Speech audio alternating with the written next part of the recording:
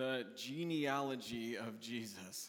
As I said a little bit on Sunday, some of you find that interesting. Probably some of you skip right over it and keep on going to let's get to the good stuff, what's there.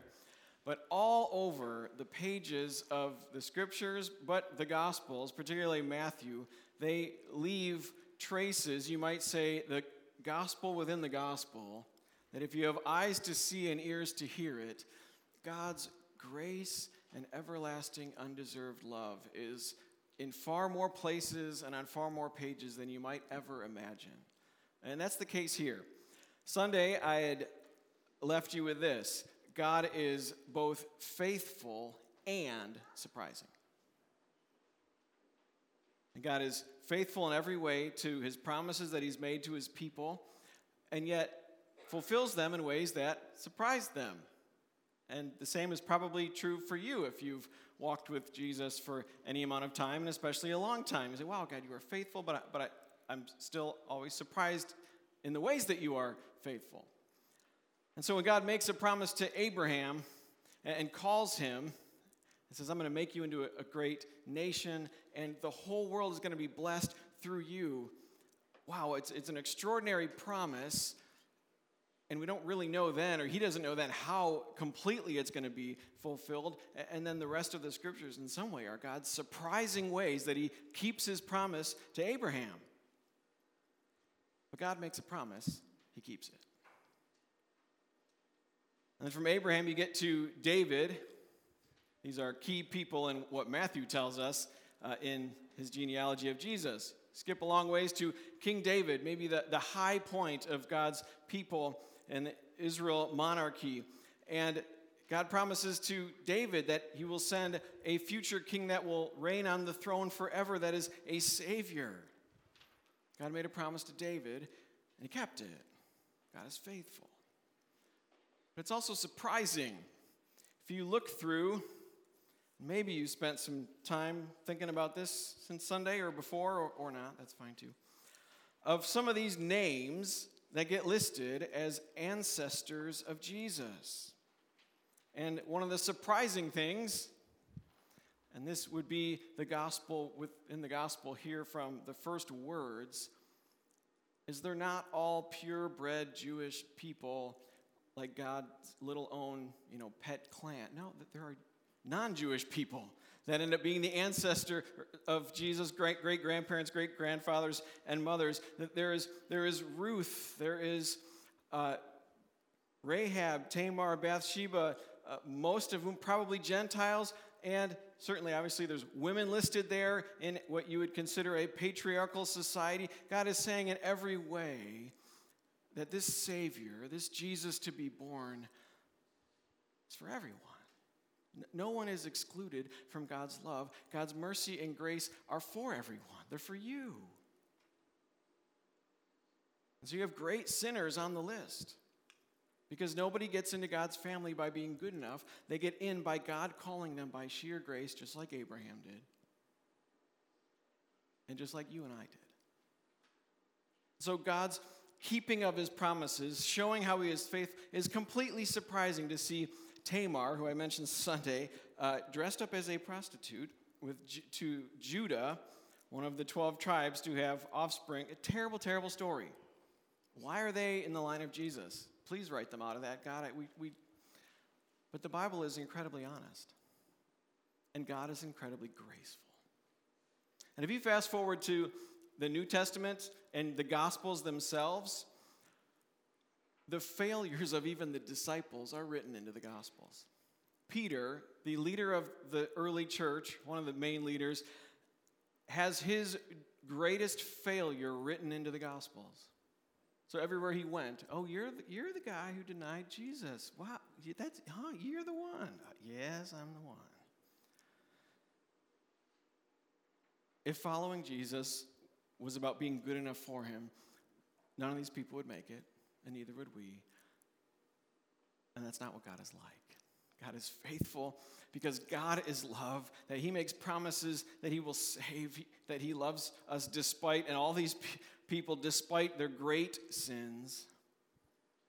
Because God is wildly forgiving and he is incredibly graceful. Okay, now to the structure of all these names, which you might recognize a few of them, and there's a bunch of them. You're like, I don't even know how to say that. Well, I don't either. I just said it and moved on and hoped you didn't notice. There are 3 major sections, and this is what I said on Sunday. Hey, come Wednesday, I'll tell you the answer to one of these things. There are 3 major sections, and you get to the end, and it says there's 14 generations from Abraham to David, 14 from David to the deportation to Babylon, and then 14 from Babylon to Christ. Now, for those picky Bible studiers, though, they went along and counted names. 1, 2, 3, 4, 5, 6, 7, 8, 9, 10, 14, ding, first one. Okay, second one, 1, 2, 3, 4, 5, 6, 7, 8, 14, ding. Okay, third one. Count up the names, and you only get 13. Why? Why is there only 13 names on the last one? Well, when there's a hard question, truthfully, many people come up with many answers to get degrees and sell books and all sorts of things. And so some are good and some are not. And many people have surmised, well, Matthew can't count. Or he got it wrong. Or, and say people that are otherwise smart, good scholars, essentially conclude Matthew's smart enough to write this whole thing, know the Old Testament very well, show, brilliant writer, brilliant mind, all these things, and then yet he can't count to 14 on page 1 of his gospel. So if there's a hard question of the Bible, and if there's a really easy answer that doesn't sit right, it's probably wrong. It's probably a lazy answer. And I think that one is. He's smart enough to do this whole thing, but he can't count to 14. Or maybe he has other reasons that you have to scratch a little deeper to find. And I think the best reason is this. And I didn't make it up, trust me. It's from studying other people writing about it. Why are there only 13? If you look at verse 11, it says, and Josiah, the father of Jeconiah, and his brothers, at the time of the deportation to Babylon. 12, and after the deportation to Babylon, Jeconiah was the father of Shealtiel, and Shealtiel the father of Zerubbabel. For theological reasons of faith thinking, faith application, faith growth, learning about God, Matthew wants us to count that guy twice. What's his name? Jeconiah. Nobody's named their kids that I know of, but it's in the Bible. Josiah, the father of Jeconiah, and Jeconiah at the time of the deportation to Babylon, and then after the deportation, so no other people get counted twice, but if you count his name twice, the last list ends up to 14. Does that make sense? So it kind of overlaps. So you count him in both. Why would you do that when you don't with the others? That's the question. And the best answer that I found, I believe, sometimes writers put things in there to make us stop and pause and think, why would that be there? He's one of the only with more than his name. Jeconiah at the deportation to Babylon. What is that? After years and years and years, generations and generations, and kings and centuries of God's people absolutely not following the one thing God said, have no other gods. Worship and trust me alone. And after generations of idolatry and rampant immorality and not caring for the poor and not trusting the Lord with all their heart, soul, mind, and strength, and God being patient and warning and sending prophets, and some kings are, most are bad and a few are good, and sending more prophets to call them back, finally there is a consequence for all of their ungodliness, and they are taken over by Babylon, and it is the absolute lowest point of the history of God's people. It is the worst. Enemy army comes in and tears down the city.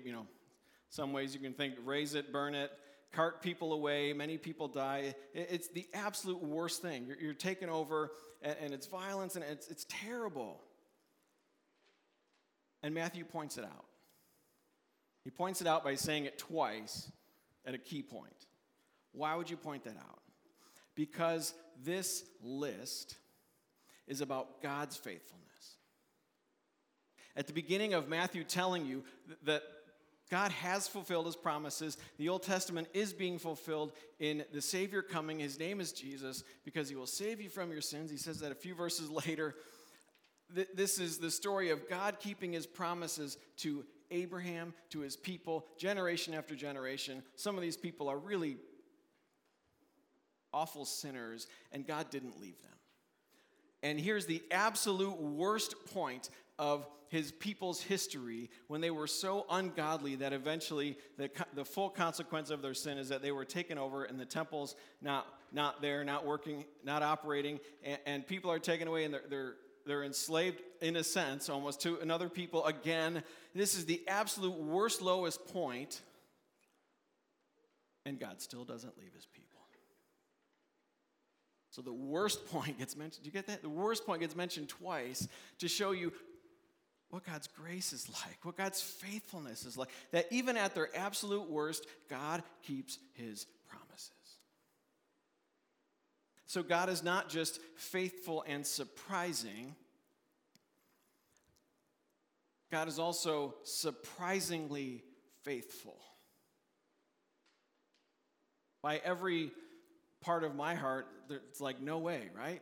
How many times do you give someone chance after chance after chance?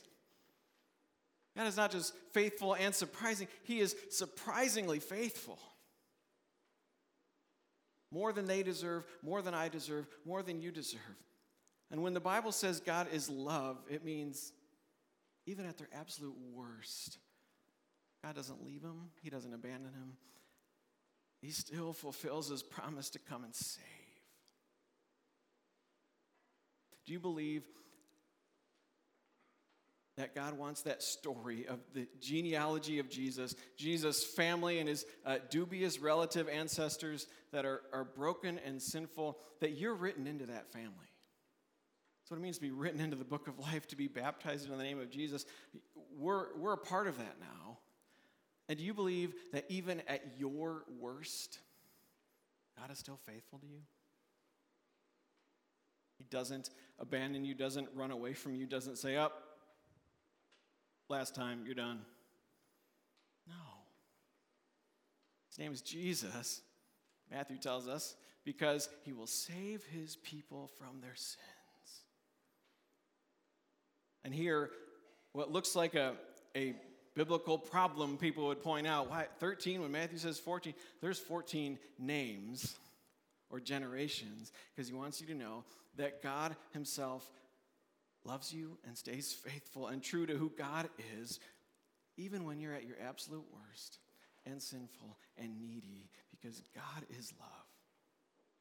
Yes, God is faithful and surprising, but he is surprisingly faithful to you